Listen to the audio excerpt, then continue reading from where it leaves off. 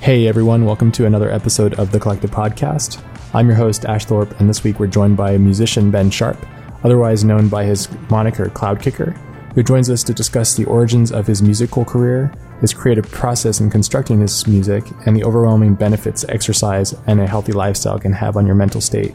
This episode is brought to you by Learn Squared, an art education platform founded and powered by industry-leading artists. Learn cutting-edge art techniques and discover firsthand how other artists from around the world learn. Head over to learnsquared.com and apply the promotional code COLLECTIVE during checkout to receive 10% discount off your order. Here we go, everybody. Episode 142 with Ben Sharp, aka Cloudkicker. Let's roll.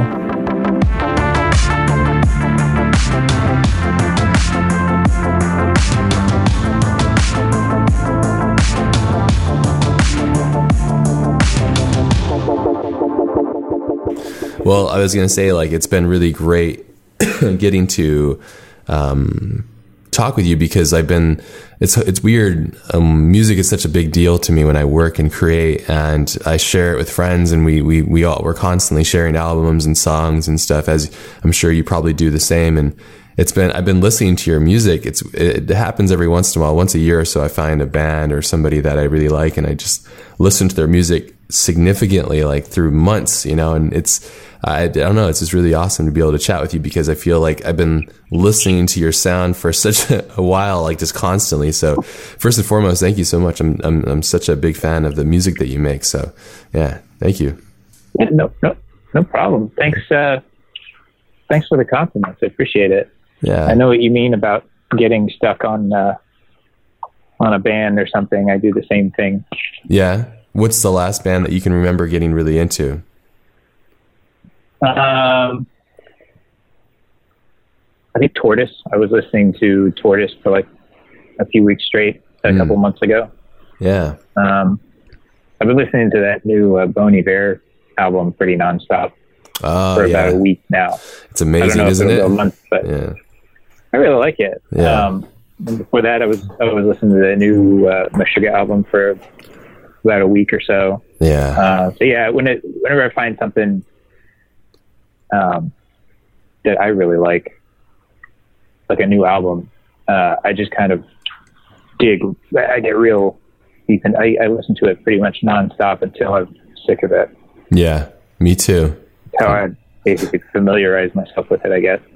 Yeah. Do you feel like when you listen to the music that you're taking in mental notes of just the tonalities of it or the switch and change ups, or are you just experiencing the music itself for what it's meant to be, which is not necessarily a technical experience, but just an overall ethereal kind of experience? I definitely used to do that. That was the way I would experience everything. It seemed like just analyzing it to no end. But anymore, I just, even with that Meshuggah album that's supposed to be super technical and, analytical, I really just listen to it over and over again. And I'm not really taking notes or anything, but I definitely notice after a while, I just get more comfortable with, I recognize parts and the timings and whatnot. The same with every album. The first time you listen to it, you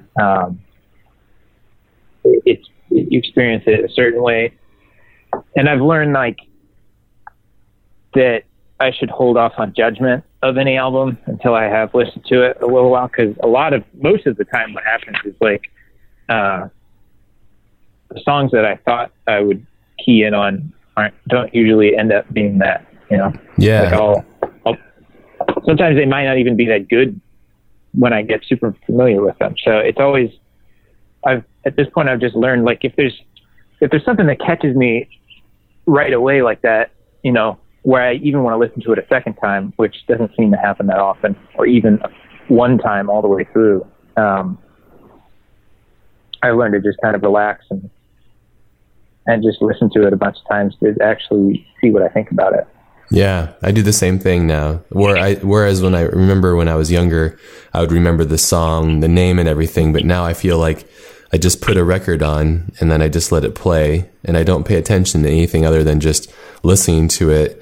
And isn't it weird that there's a track that somebody might make, and just randomly it connects with, I don't know what it's doing to us, but it's connecting with us deeper beyond our understanding, because I feel like music is another form of language, basically. And it's really interesting when like it just hits you perfectly, and it times up perfectly. Like you're saying, when you listen to something, you kind of have this moment where it kind of syncs up, or you didn't realize that was worthy, the song that you were going to really latch on to, but then it does. And that effect is really quite interesting. And I find myself doing the same thing now more than ever, where I just play something and then my brain readapts and changes. I don't know. What do you think that is psychologically? Just familiarization, I think. Yeah. It's just like, I think it's learning. Anytime you learn anything new, the first time through is completely foreign, and the second time is a little more, you'll remember something that you didn't get the first time, or some aspect of it will be a little more familiar. And then that process, the more repetition you have, the more that it just becomes transparent, and you just key in on what you're actually seeing. I think that's just the learning process. Yeah. I think it's the same with music as it is with, any kind of academic endeavor. Yeah. It's all really quite music, similar. Yeah. Yeah. Music, I think, seems a little more mystical to people. It's a little different experience than reading about American history or something. But I think it's the same mechanism. It's at work. Yeah. Yeah, I think I agree with you too. I think that makes a lot of sense too. And just the way that we program things and itemize things and collate things in our mind. Speaking about learning, so this is when things started to switch for me, because I was listening to the music and I was talking with my friend about it, and then your music, and then he was like, yeah, hey, this is all made by one guy. I'm like, no way, really? And then I was tripping out, and and then I was like, no freaking way. And so I Googled it, obviously, and I was like, wow, this is insane. And that's when I found you on Facebook, and that's when I was like, okay, I have to reach out to you. And just, if anything, I just want to say thanks, because I've been really enjoying your music, and it's been a really cool journey just to kind of, I don't know, work. I've been working a lot, and so it's been really, your albums have such changes, there's so many dynamics.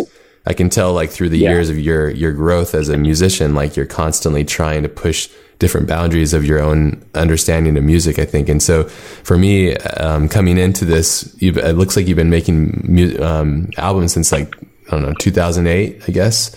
So you've been doing this for a long time. 2008 was definitely the delineation of, when whatever it was that I was doing at the time became, Cloudkicker. Yeah. When I gave it the name, and kind of focused my attention on making that,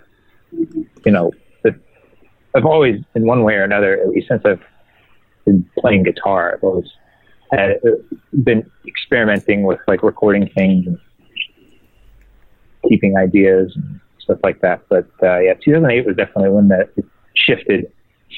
Yeah, it's really cool. Yeah.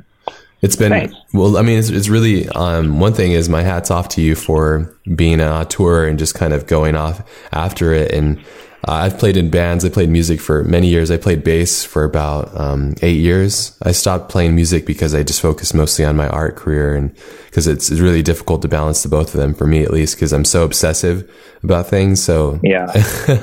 Yeah. And so I can understand that. Yeah, I think that we're kind of cut from a similar cloth from the couple interviews and things that I've read of you. It's been really interesting, actually. But the thing that I really admire is that you're not.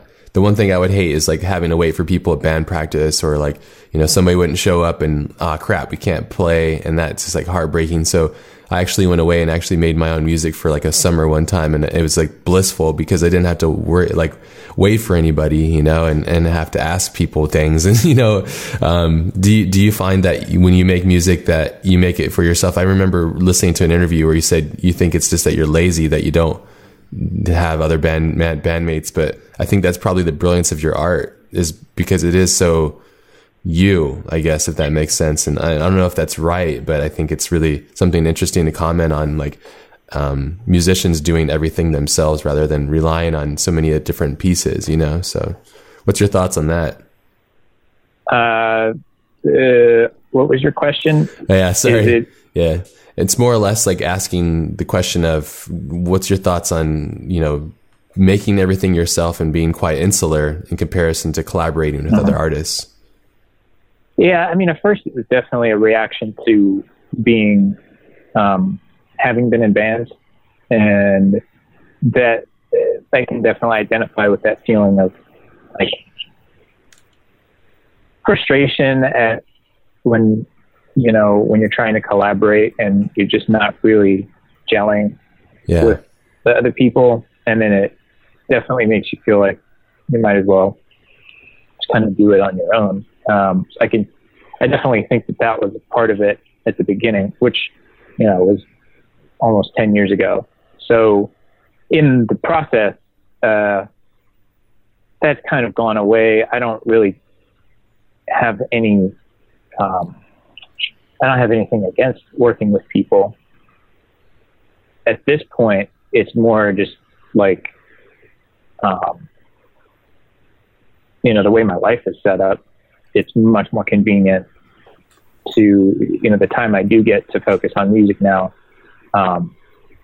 That in itself is getting a little harder to come by, you know, the more complex my life gets as I get older. And then having other people added into that would I'm not sure, you know, that sort of time is available to me at this point. So right now it just shifted into, you know, doing it alone is just how I do it. Yeah. No, that's great though. I mean, I think the thing I really love is that, you're very self-aware, I feel like, in your albums as well. Like, you're cognizant of not repeating yourself too much, which I feel is really unique because your albums shift, musically and, just the overall tonality. And I don't know if it seems like you must be aware of that.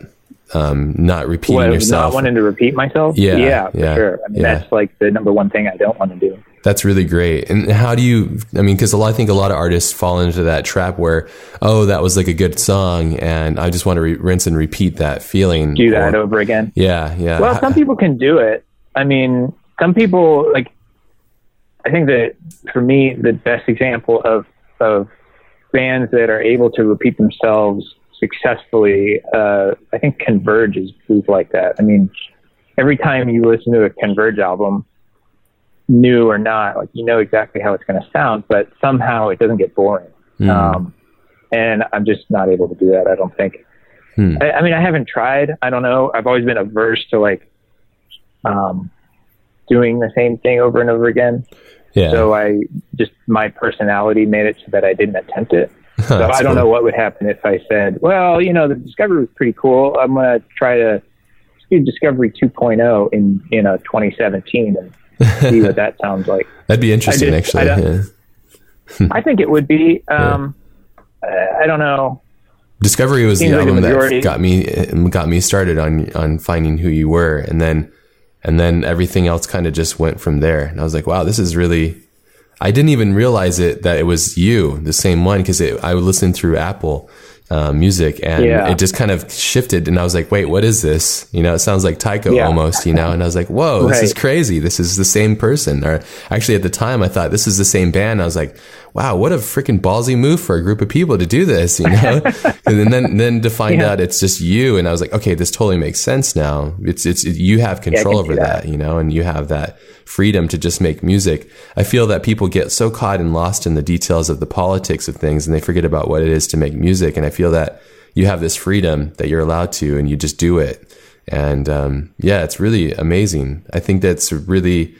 I also found out like how like with your music, it's not a full-time life job kind of thing for yourself too, which is also, I think, makes it quite innocent and pure as well, which is, you're a very unique person. Like you're yourself, you're incredibly talented, and you're doing it, what it seems like, not for like your living. Am I correct?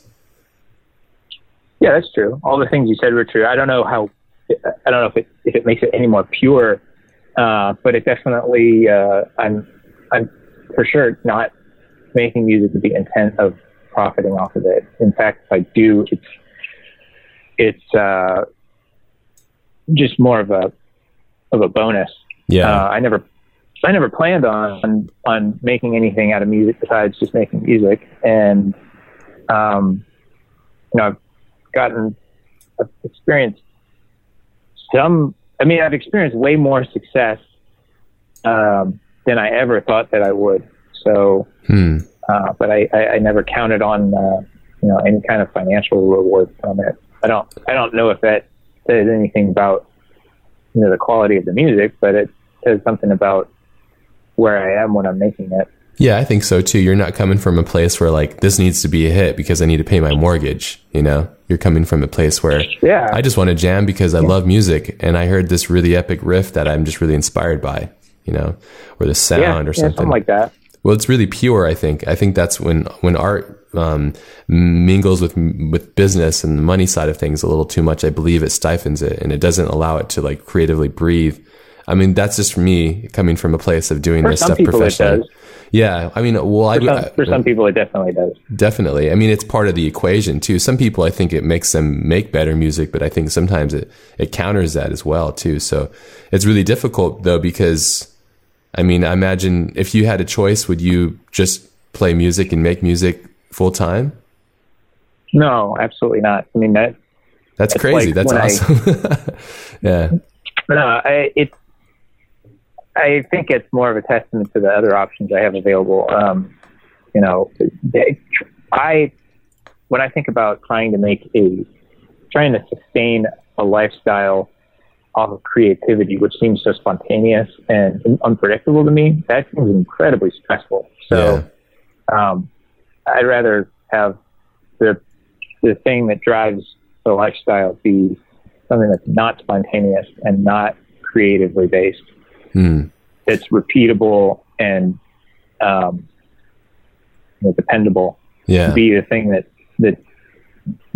I rely on, and then the music just be basically a hobby. Because I think that it doesn't stifle that spontaneity. Yeah. It makes it fun for me. That's good. Yeah, I mean, there's all these different approaches to this too, and I used to really subscribe to that thought and feeling too. There's a book you might be interested in reading. I don't know. Do you read much? Occasionally. Yeah. I wouldn't call myself a bookworm, but if I take the same approach with reading that I do with like albums. Okay. It seems I'm really picky. And it takes a lot for me to be interested in something, but when I do, I'll power through it. Yeah. So I'm kind of that way with what I read also.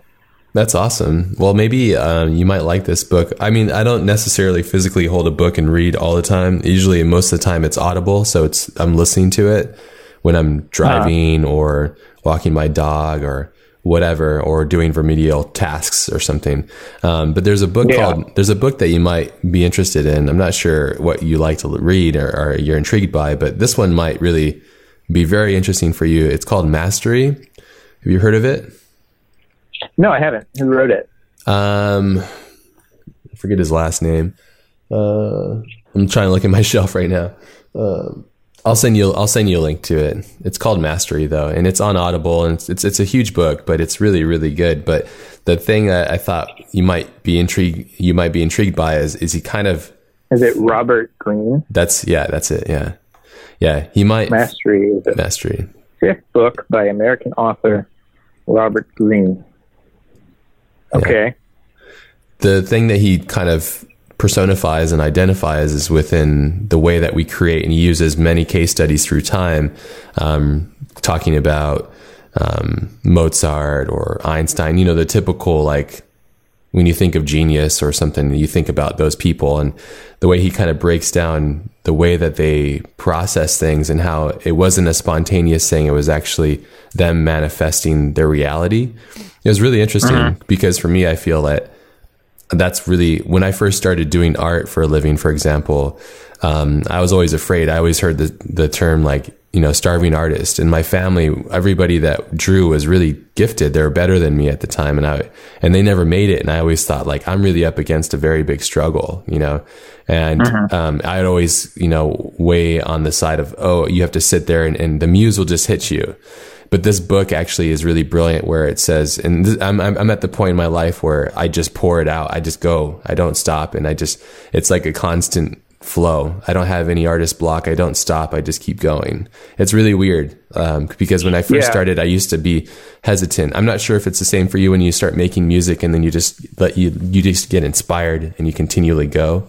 I don't know if that's how it is for you. I think that there's an aspect of, I think it's like a muscle. Like, the more you do it, the more it is, the more confident you are at getting your head in that space and, the movement of the art. And then if you let it atrophy, like anything else, it's going to be harder to get back to the level that you were at previously. So that's definitely something I deal with, because there are times where I've gone months without, doing anything music related. And then it's a kind of a hump to get over, to get back into it. Yeah. So that's like kind of my relationship with music, is always kind of getting out of it and then getting back into it and getting over that hump. There's a threshold, and also like trying to get into it. And if you don't, I guess that's what's different about like doing it as a hobby, for example, which I don't know if I would consider you doing as a hobbyist, because you're so, you're quite prolific too. That's one thing I was tripping out on. I was like, wow, you've produced a lot of albums. I mean, you've been doing it for a while, but you're constantly producing, which I thought was really interesting as well. And like I said, it's not like you're rinsing and repeating yourself. You're constantly shifting and changing. So I was just really quite enamored by that, because again, I think what it's telling me is that you're habitual, but yet you're very cognizant. So like, I think that's really important. Like you make music, you're constantly creating it sounds like, or what it seemed like, not constantly. I know you said you had gaps between, but you're also very cognizant of the last thing you did and trying new things. And I think possibly it could be that the gap kind of allows you to have those moments of like reflection and then, rechanging things and then coming back to it with a new eye. But I think it for sure, if I wasn't going 100 miles an hour at all times in my art, I think if I stopped for too long, like taking vacations and stuff could be very difficult for me, because I don't like the withdrawals that I get from not continuing that habitual nature of creating, so, which is kind of unhealthy, but at the same time, I just feel like, there's a rhythm. You're running a marathon and it's a slow run, but it's still, you're running it, and so it's interesting. So when you're not making music, what are you finding yourself doing? Like what's keeping your life complex? I have my job that keeps me fairly busy. I have, my relationship with my wife, and we have a 5-month-old daughter. Oh, wow. So Congratulations. Thanks. Yeah, that's awesome. Those things alone. Yeah. 5 months. Keep me busy. Yes. Got a dog. So what kind of dog you got? Home. Oh, he's a mutt. Yeah. I like to do a 3 to 5 mile walk with him whenever I can. Oh, that's great. And then, just the house, maintaining things. Yeah. All of that. And then, add in relaxing, which I like to do a lot of, leisure time and keeping up with movies and TV shows that we like to watch. It's that pretty much covers it, all of that. Yeah, that's awesome. Yeah, walking is so therapeutic too.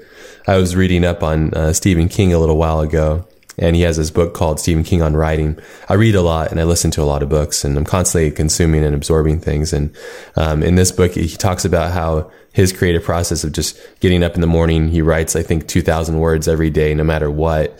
And then he goes out for a walk with his dog for hours, basically, and reprocesses his mind, basically. And I think the process of walking really does something for us. It's a perpetual movement, or moving our bodies. We're interacting with the world around us.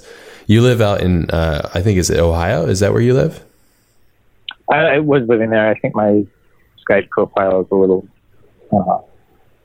I don't think I've updated it in a few years. I actually live in Pittsburgh. Pittsburgh.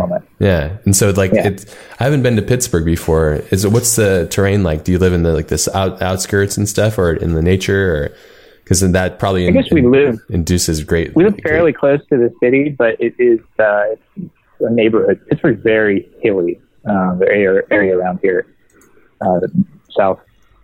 southwestern Pennsylvania is very hilly. And we live in an area of Pittsburgh called the South Hills, in fact. So any walking that you do is sort of in itself a cardiovascular exercise, just because you're going to be going up and down so many hills. Yeah. So when I track it on my watch, it's for like a 3 to 5 mile walk. Usually I'm gaining 400 to 500 feet of elevation. So I guess that's more than it would be if you were in a flat place. Yeah, that's right. I guess it's quite interesting, actually. Yeah, that's cool. No, I just was curious if, like, when you're walking, if you're around nature, if you're around like other human things, because I think they're totally mixed between those two. It's a nice mix. It's not. We're not totally urban, but we're not totally suburban where we are here. Yeah. So I've found a route that the dog and I like to go on. That is, I like it for the mix of population and not. Yeah, that's awesome. Lots of trees, not a lot of traffic, and a lot of windy roads where you can, the length of the walk just depends on which road you go down. Yeah. That's interesting that you're the way that you're doing that, though, because I find, like I said, I find walking can be very conducive to like the creative mind as well, and just unwinding your head and stuff too, and just getting into different flows of creative thought and stuff, or just dissecting the day, and understanding what's going on in the world and stuff around you and stuff. So, and the reflection time. Yeah, I like it for the. I'll go out on depending on how long we go, 45 minutes or all the way up to like an hour and a half, close to 2 hours. If I really want to just clear it out. And it just, you get into just a state where you're not particularly concerned about any one thing. And I'll come back home and go, oh, it was an hour and a half. Yeah. It didn't seem like it. I like getting to the point where I'm not spaced out. I'm fully engulfed in what I'm doing, but I'm not particularly concerned about anything. Yeah. Or hung up on any aspect of whatever thing I'm working on, or the problem I'm solving, anything like that. Just kind of clearing all that out and just walking. Yeah. I like getting to that point. That's where I try to be most of the time, but the reconnecting with nature is a real good way of just kind of wiping the slate clean, I find. There's a park that if we really want to do a good walk, there's a really cool park just outside of Pittsburgh. You can do like 5 miles and not see another person, and you're just kind of in this valley. You're right outside the city, but you feel just completely engulfed in nature. And that's a really good one. Awesome. That's really cool. Try to do that about once a month.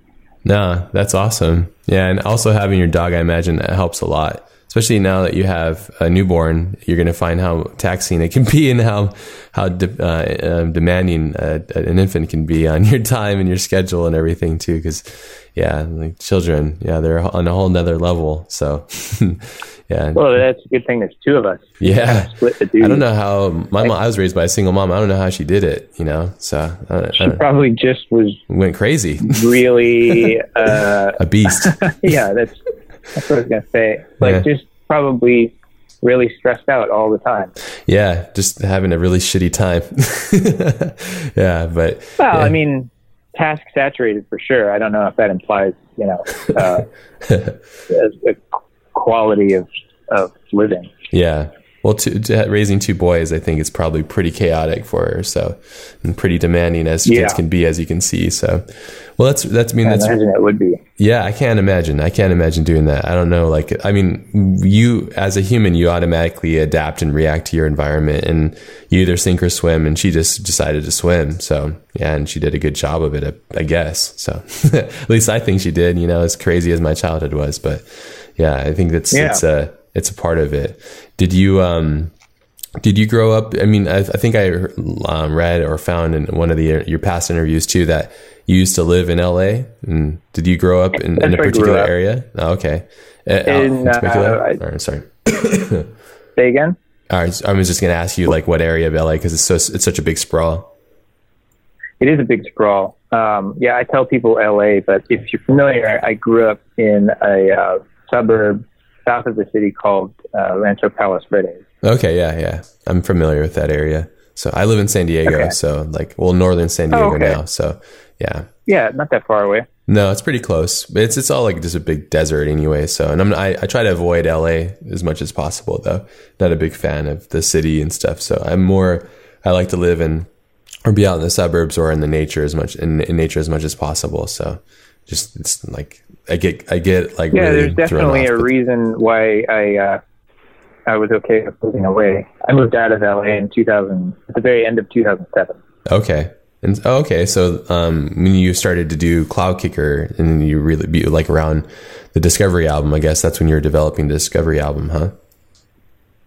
Yeah, coincidentally, yeah. There wasn't anything, the two events weren't interrelated, but yeah, it was around the same time that I started doing, really focusing attention on making the Cloudkicker thing.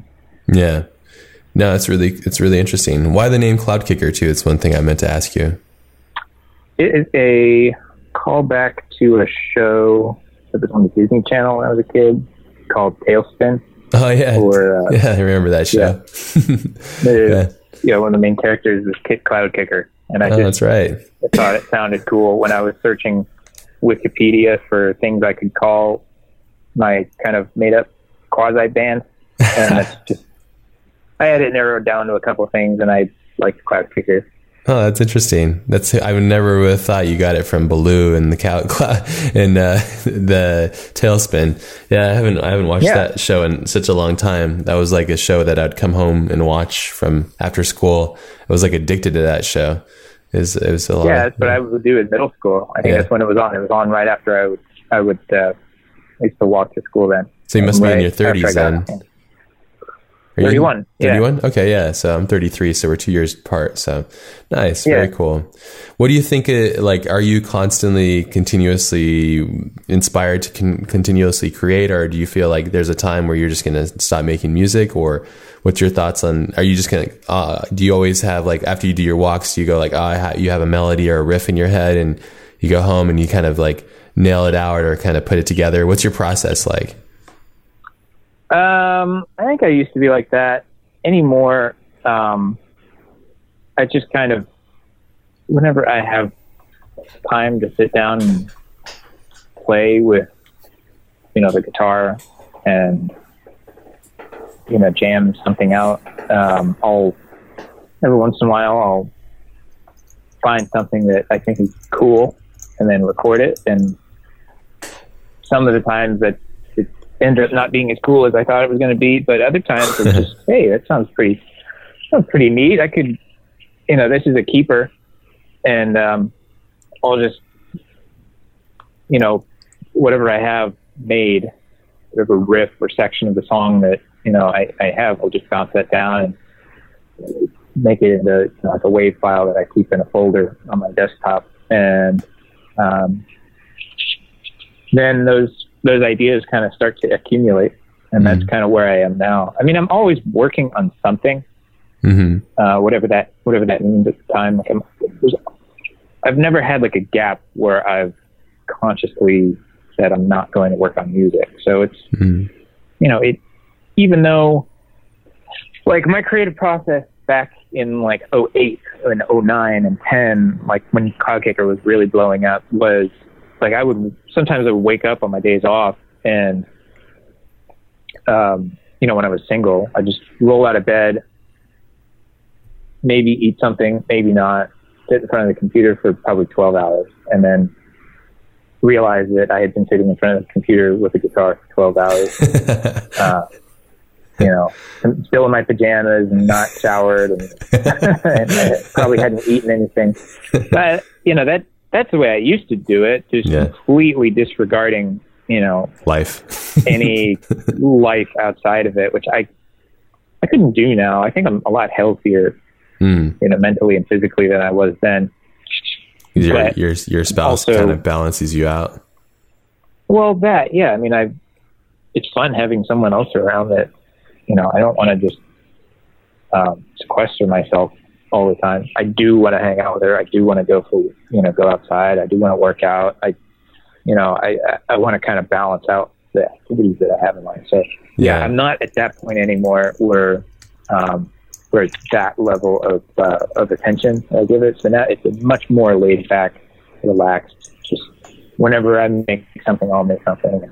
I might not be able to do, for 8 years I was doing at least one release, call it an album or not, but at least one release per year. Some years I would do 2.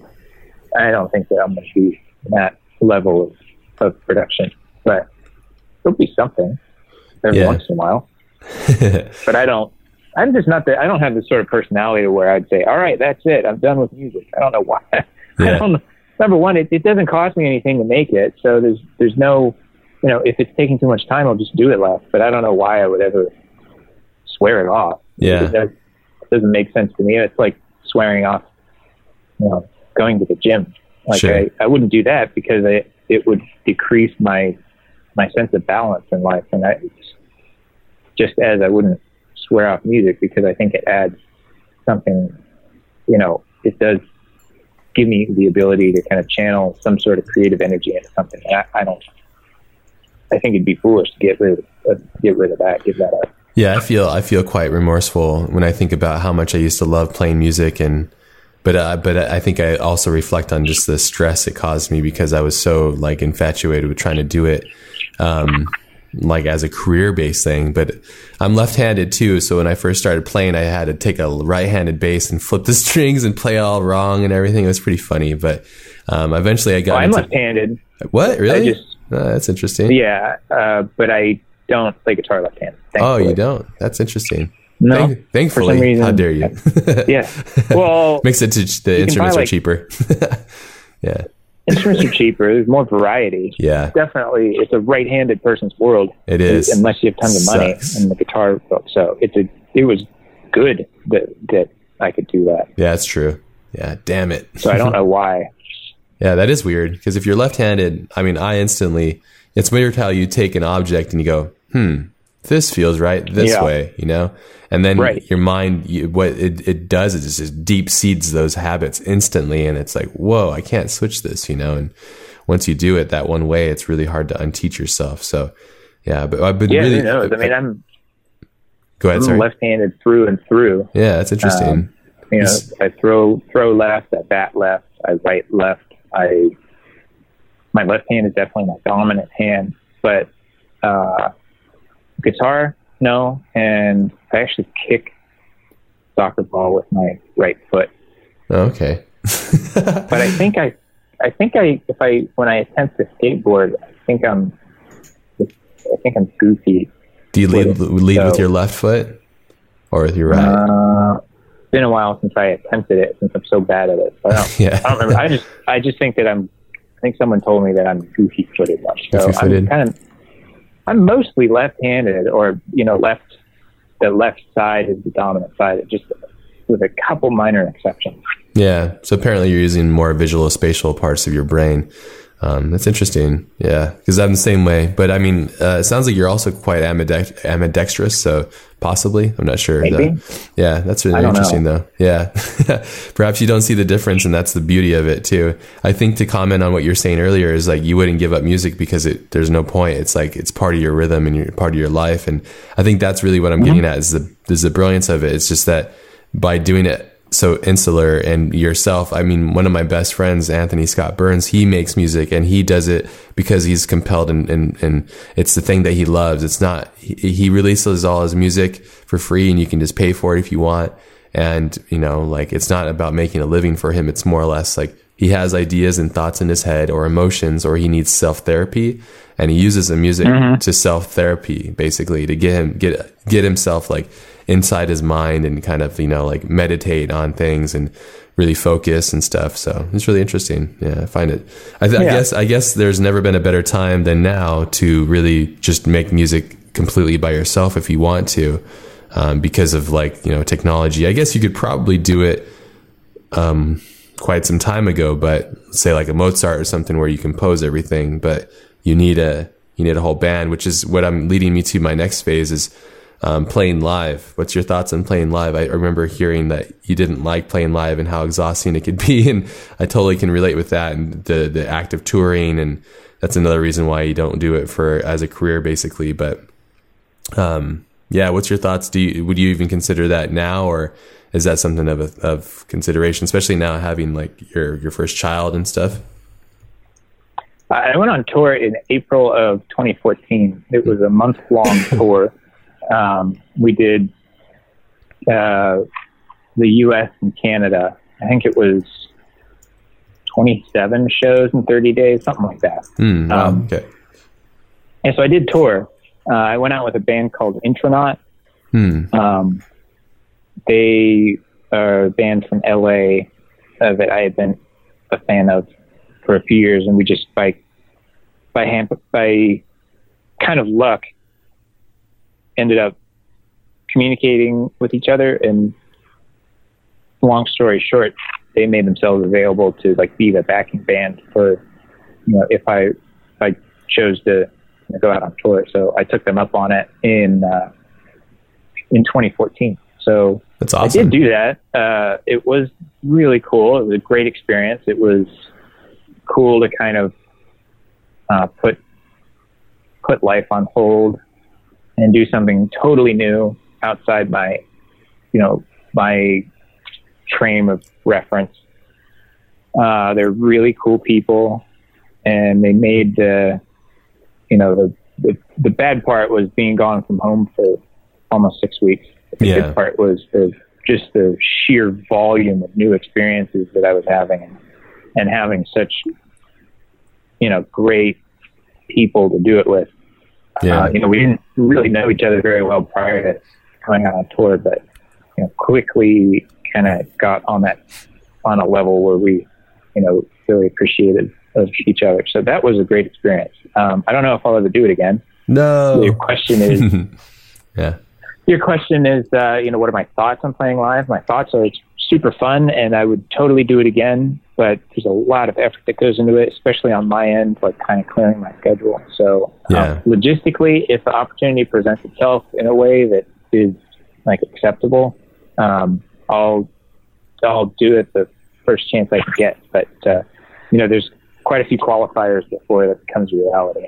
Yeah, definitely. I mean, it's a matter of logistics at any point to do that stuff live. It's setting up the events, coordinating all that stuff, and it's a whole job in itself. People, that's their careers, setting that kind of stuff up. So, yeah, it's quite tough, but no, it's really cool. I mean, the only reason I knew is because I watched some of the live videos, and I was like, that's when I was like, wait, I'm getting confused here. I thought this was him, but then now it's cool to hear the clarity of it. So it's really awesome though. And they did a really great job of complementing the music that you created and taking it and making it live, not necessarily improvising, but just like complementing the music that they obviously love by playing it, which I thought was really interesting. So, yeah. Well, they're professional musicians. So it was really great to have that level of support behind me. Do you miss jamming? Did you guys jam out when you guys were together? I didn't really get a chance to do that too much. I've never been like a big jamming kind of guy. I'm more of a like if I'm just sitting alone by myself, I don't find myself improvising a whole lot. I do like the tools that I like to work with are like a loop pedal and delay pedal, and I like experimenting with how sound how you can layer it, and what happens when you can write a line of music and then put something on top of it, and seeing how it can change the whole tone of it, and how the different ways that you can harmonize and accentuate certain parts can bring out totally different like strains in whatever you originally recorded. So I've always enjoyed layering things and making really dense kind of soundscape sort of things. Yeah. That's what I do. I've never really been a let's get a band together and like solo, whatever you do when you jam. Never really been too into that. Do some butt rock solos all over the place. I mean, I suppose I could, but I don't. That's not what I strive to do. No, you're doing what you want, and you're uncompromising it. I think that's great. I think that's what makes your music special, and that's what I connect with. At least I think that there is something to be said about the layer of something that is hard to put your like finger on, but it makes sense. Like when I started to know more about the way that it seems like I perceived you making this music, I was like, oh, okay, like that's interesting. And I feel like, I don't know if it's my brain's wanting to like find reasons for things, but I was, there's a reason why I would listen to one album 100 times over another one, and I feel like for me personally, music is such a, like, if I'm in the car and somebody's playing music that I hate, I get like emotionally upset and like I get pissed, like turn this off. I hate it. But if I'm listening to music that I love, or like if it's got a good feel or the message is right, I don't know, it's hard to put my finger on, but when the music's right, it's like love basically. And when the music's right, it speaks to you, and I feel that, there's different harmonies and different things that I latch onto. And I don't know if it's necessarily like, because it all comes from somewhere. Somebody has to manifest it, as you know, and create it, and then record it and put it out there, and it's a process to get that there. And I always find it really interesting why, one song I would hate and it'd make me emotionally distraught, and another song I would love and it'd give me fulfillment, and I don't know. There's something really interesting. I'm trying to always get down to the bottom of like, what is that? Do you know what that is? Like that feeling of why certain things work for certain people and why certain things don't? Why does some food taste bad? I don't know. Yeah, true. I mean, like my wife loves coffee. And I hate coffee. I've given it like, okay, she's like, this is really good coffee. You should try this. Maybe it'll change the way you think about coffee. Yeah. And she gave up on that like a few years ago. After every single time she did, I was like, no, it tastes like dirt to me. It's just dirt. Yeah, it's like dirt, like burnt dirt. Burnt cardboard or something. Yeah. Yeah, clearly her perception of coffee is much different than mine. Yeah. I don't know what it would take to like engender an appreciation for it on my end. But I don't spend a whole lot of time, dwelling on why I don't like coffee. I just know that I don't like it. Yeah. And I'll try every once in a while just to make sure I still don't like it. And every time I do, it's the same. But then, conversely, I really like unsweetened herbal, well, not herbal teas, but like really, like a really strong green tea that hasn't been sweetened, or some kind of, organic tea. Like unfiltered, unsweetened. My wife absolutely hates it because she thinks it's incredibly bitter. And I mean, it is bitter, but I like that kind of earthy taste to it. So who knows why people like what they like? Yeah, it's true. Yeah. And yeah, like when I go, the place that I go, when I do like the structured, like workouts once or twice a week, they play really bad music that I don't like. Like that's really, why I don't go to the gym. I can't do it. Yeah. Well, they play like really aggressive, like I don't even know what kind of music. It's like kind of like bro metal, Brittle. You know what I'm talking? Yeah. Yeah. It's I don't. Yeah. Whatever radio stations they put on, it's like metal for it's like trying too hard to lift a lot of weights. Yeah. But it sucks, and it's like cringy to me sometimes how much it sucks. But they seem to like it, so I'm not gonna make a big stink about it. But you're like, hey guys, funny, listen to this. Yeah, because it's not like it's not that many steps away from stuff that I do like.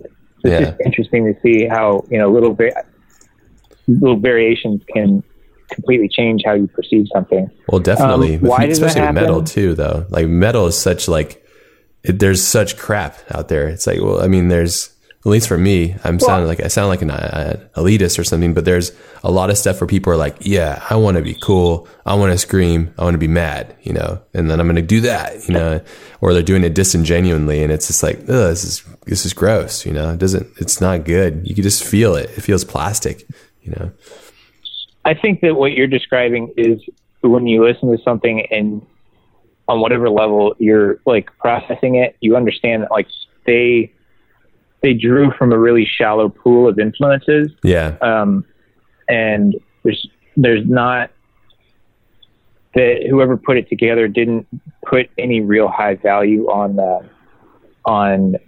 originality and creating kind of boiling down a wide palette of influences and processing them on their own creativity, and then spitting out something that's at least in some way unlike anything you've ever heard before. Because I think what you're really having an objection to is just music that sounds like it's regurgitated and uninspired. It's exactly it. You can totally too. Tell. Yeah. Yeah. When you're listening to something and you're like, all right, well, this person, they listened to like 3 bands or 1 band. They listened to like a Metallica album and a Linkin Park album, and now they're making music. Yeah. And that's, they're obviously, since the music's there and it's being played on radio stations, there's people that dig that. There's a lot. I think it's easy for artistic people or people that are artistically or creatively inclined. It's easy for them to forget that there's lots of people that don't value art the way that they do. Yeah, it's true. And it's not, good point. It's not a dig on anybody. There's a lot of things that I don't appreciate. I don't appreciate, like martial arts or, how dare you, like Spanish language television. I don't really have a deep appreciation for those two things, just at the top, things I picked off the top of my head. Yeah. I'm a complete dummy when it comes to that, or like, car maintenance. And there are people that would look at me for any of the things that I don't like and think that I'm the weirdo. So it's easy for creative types to be like, how can you exist without this like inspiration? How can you exist without this constant stream of novelty in the form of like inspired music or art or whatever? But for a lot of people, I think it's just like wallpaper or something that goes on in the background. Yeah, it's true. It's very true. I mean, my wife I love her to death, but she's not passionate about art really. And she sees it, she understands it, she can dissect it, but that's not what gets her up in the morning to go do something, and oftentimes I'm like, how could you not have watched, like, what do you like, how could you not like this, but you're absolutely right. It's like I get hung up on those things, and I should, I constantly like, shifting my value system. And I think you have a very mature approach to it, which is like, well, everybody's got different likes and different things, and just like when you said, when you're working out, what are you doing, like CrossFit or something like that? No, I do. I was one of these, the guys I toured with, Intronaut, one of the guitarists turned me onto this kettlebell. Oh yeah. Kettlebell. Stuff. Yeah. Joe Rogan's all into that stuff too. He's like kettlebell guy. Yeah. Yeah. Yeah. That stuff's obviously gnarly. I'd heard about it like from Rogan's podcast, but I had never looked into it until I got in a conversation with Dave, is his name, and he's been doing it for like a few years, and just talking about like the health benefits and like I've been conscious of, staying physically healthy. Yoga was the thing that I was doing for the longest time. Yoga's great. Regularly. Yeah. It is great, but after I've been doing the kettlebell stuff for about 7 months now. And after doing that, I don't think yoga comes close to the sort of physical strength. Of course not. Kettlebell is gnarly.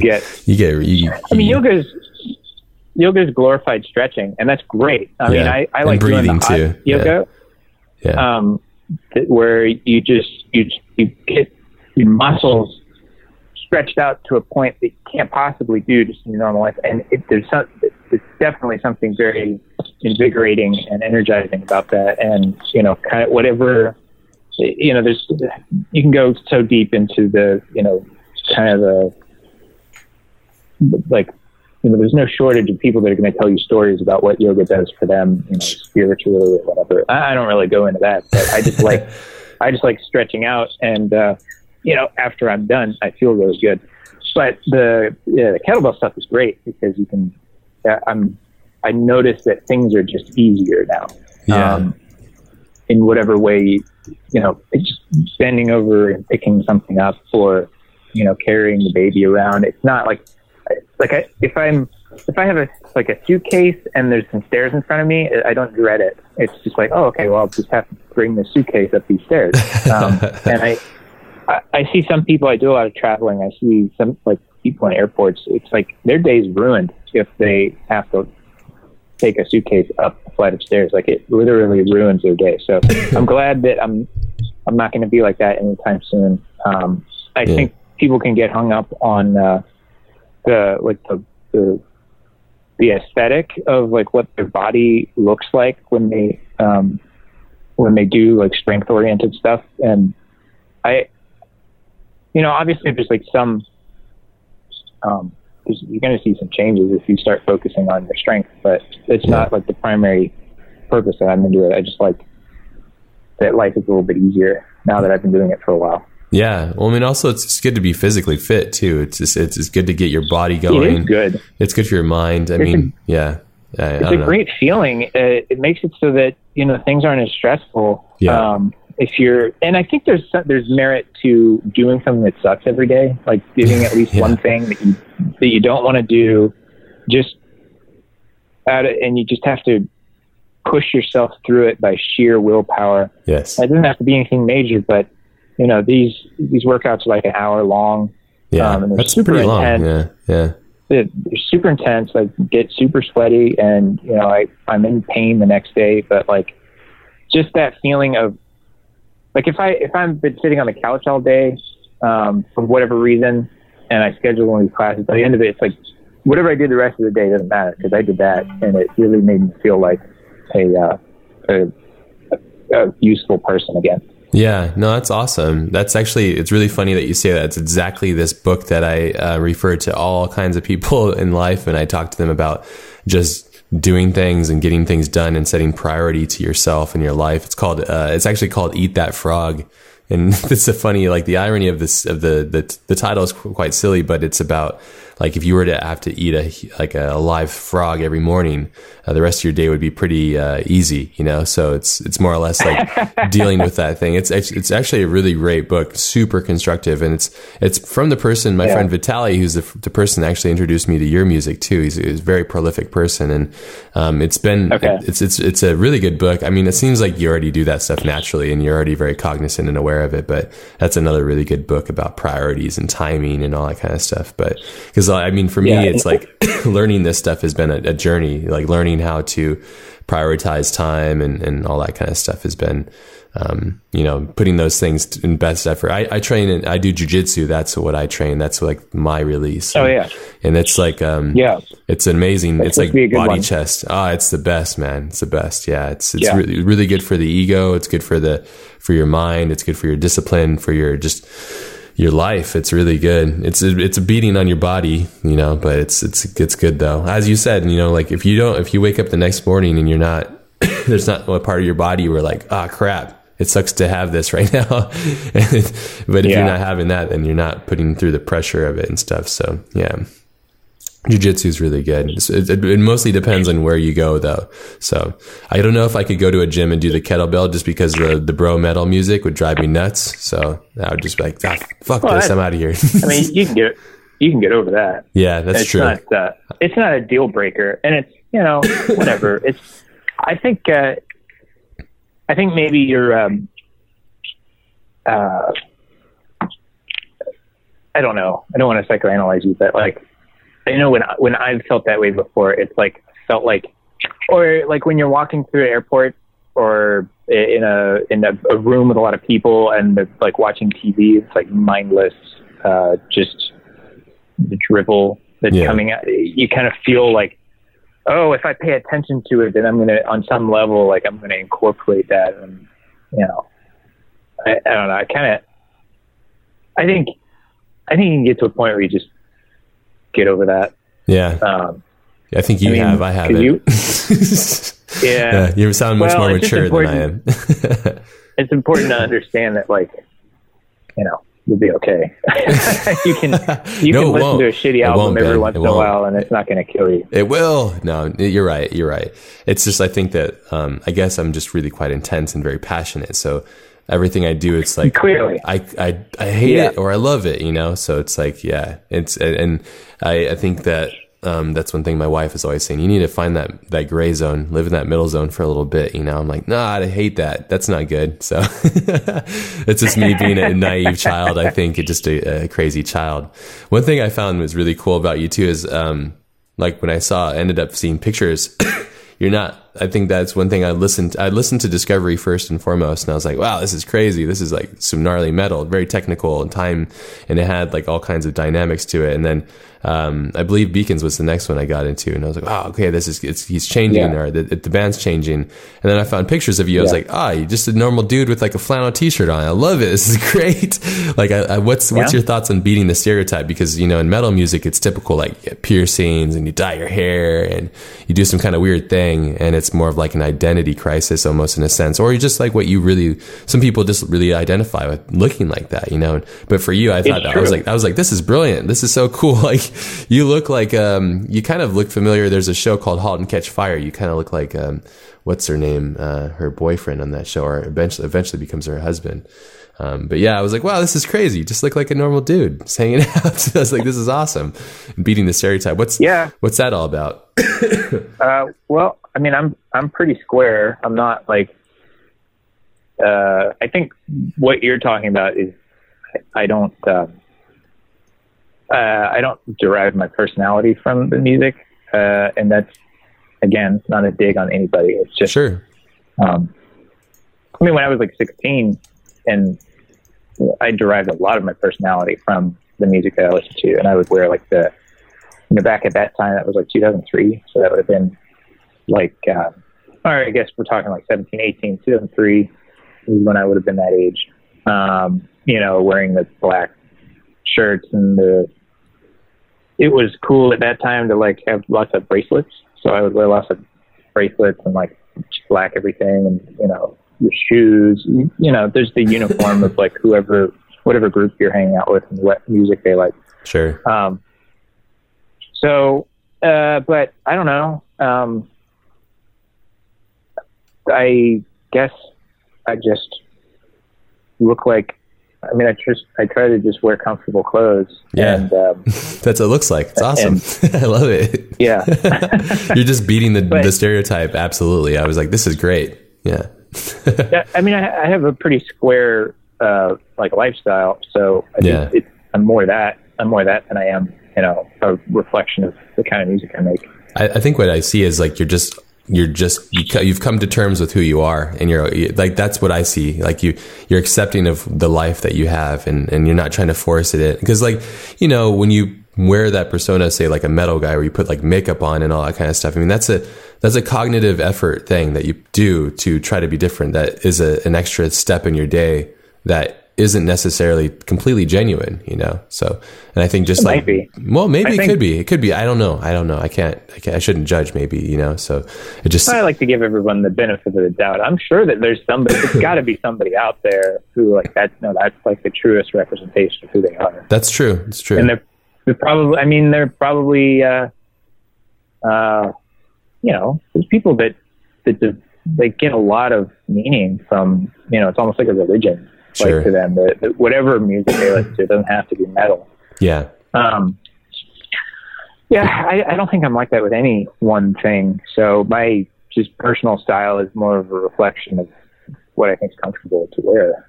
Yeah. That's awesome. Well, I do like to you have could wear pajamas or like a onesie or something, so. No, that's where the wife comes in and keeps me in check. Like,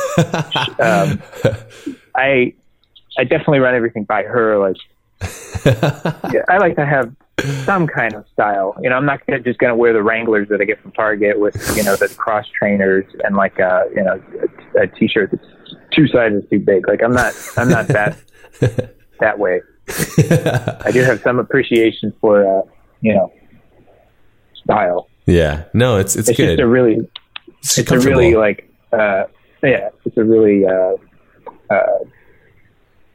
kind of square style. Yeah. I mean, you could dress up with face paint and be all kissed out, but you decide not to. So I don't know. I just thought that was really cool. I never liked makeup. Yeah. I always thought makeup was weird. Yeah, me too. Even when I was a little kid. It's like a facade thing. I don't know. I had some kind of weird thing with it, but it makes sense. I mean, it made them a brand.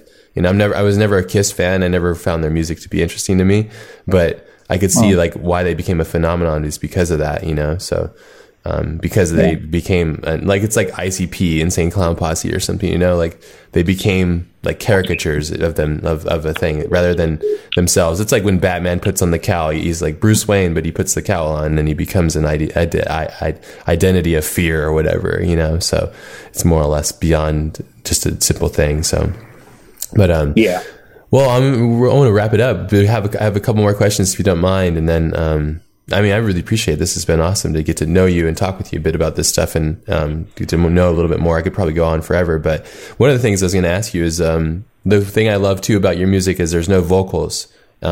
Sometimes I love having vocals on music, but the one thing I love about your music is that you don't have any. Well, there is one track that I know that I remember hearing that had vocals. It was really beautiful too. I think it was on "Let Yourself Be Huge." I can't remember if that was the one. It's like the last song on the album. Is that the last one? The title song. Yeah. Is that is that you singing it or who's that? Yep. Oh, that's awesome. Yeah, that's cool. What compelled you to sing? It just seemed right. It seemed like, talking about layering, I think writing that song, it was like, that album was about experimenting with different, like, kinds of tonality, like there's some it's very big tonality. Acoustic guitar. Yeah. Acoustic guitar, like kind of bigger sounding drums, getting away from just the metal kind of sound palette, I guess you could say. Yeah. And incorporating, getting my head to that place where I'm like, I want to see, what kind of different sounds I could, work with. And the voice was obviously one of those that I hadn't. So just for that song, I got to a point where I'm like, I think what this needs right now is some like really spacey, kind of airy, indistinct vocals, and I wanted to play around with that. You complemented it perfectly. I felt though, it's like really the melody was perfect. I thought so too. Yeah, it's really cool. That's the only song with vocals. I do have a song with a vocoder on the album Little Histories. I think it's the second song. So 2 songs out of however many where there's some vocal element, but yeah, mostly I'm again, like I said earlier, I like I'm a big kind of rhythm, harmony, melody kind of guy. So yeah, layers. Yeah, you're big on layers, like layering many melodies and harmonies together, which I love. It's just there's so much depth to absolutely. it. Yeah, and just I could tell you're definitely like just tinkering. You're constantly adding, like, oh, let me put another one, like another harmony down here, lower and stuff. And yeah, I can really feel that. And your music has such a like I said, I'm constantly complimenting it, but I hope it's coming across very genuine because I'm a very big fan of what you're making, but it just has so many layers of tonality in a lot of the songs, especially that album, Let Yourself Be Huge. It's got so many layers. I felt like it was such a I mean, I really enjoy all your albums, and Fade was one of my favorites as well. But there's these different, interesting like tonality shifts that happen, and these like melodies that kind of come out. And the really great thing that I love, and it seems to make sense because you seem very cognizant and quite mature, is I think when you're making music, you're very aware of like the switch ups and the changes in harmonies, and they feel like they're not forced necessarily, and they kind of come about very naturally, and they feel like. Because the one thing I hate in music too, it's like, like that melody change doesn't feel right, but it feels like you make that change so effortlessly, but I don't know if it is effortlessly for you when you create it. Is it something that you're hearing when you're making it? Some songs are more effortless than others, obviously. Sure. I'm sure you know that. Yeah. Like, sometimes you'll be creating something and it'll be the easiest thing in the world. There's some songs on like Beacons that took me like I wrote the whole thing in an afternoon, and there's other songs and other albums where it took me like 2 weeks to finish it, or more. So it really is. It depends on where I am. Sometimes I'm in the middle of doing something, and I got to go to work, and that kind of can throw a wrench in that like flow state. So I just kind of have to work with that. And I think that's to answer your question. Comes and goes. Yeah. There's no one way that it is for me to write music. It's a lot of ways. Yeah. I just kind of interact with that.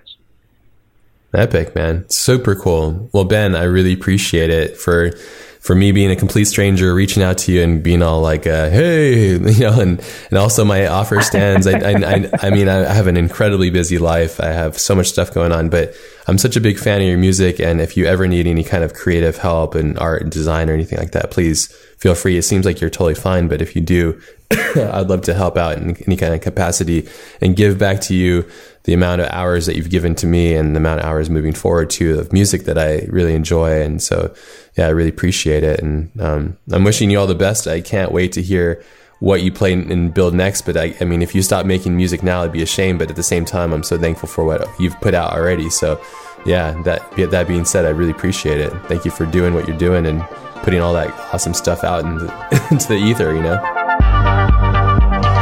And that concludes this week's episode. Big thank yous to Ben for coming on the show and sharing his time with us this week. You can find links to the show notes for this week's episode at thecollectipodcast.com/142, along with links to our Facebook, Twitter, and iTunes podcast page. Have an amazing day, everybody. You know the drill. Be powerful, be prolific. Peace out.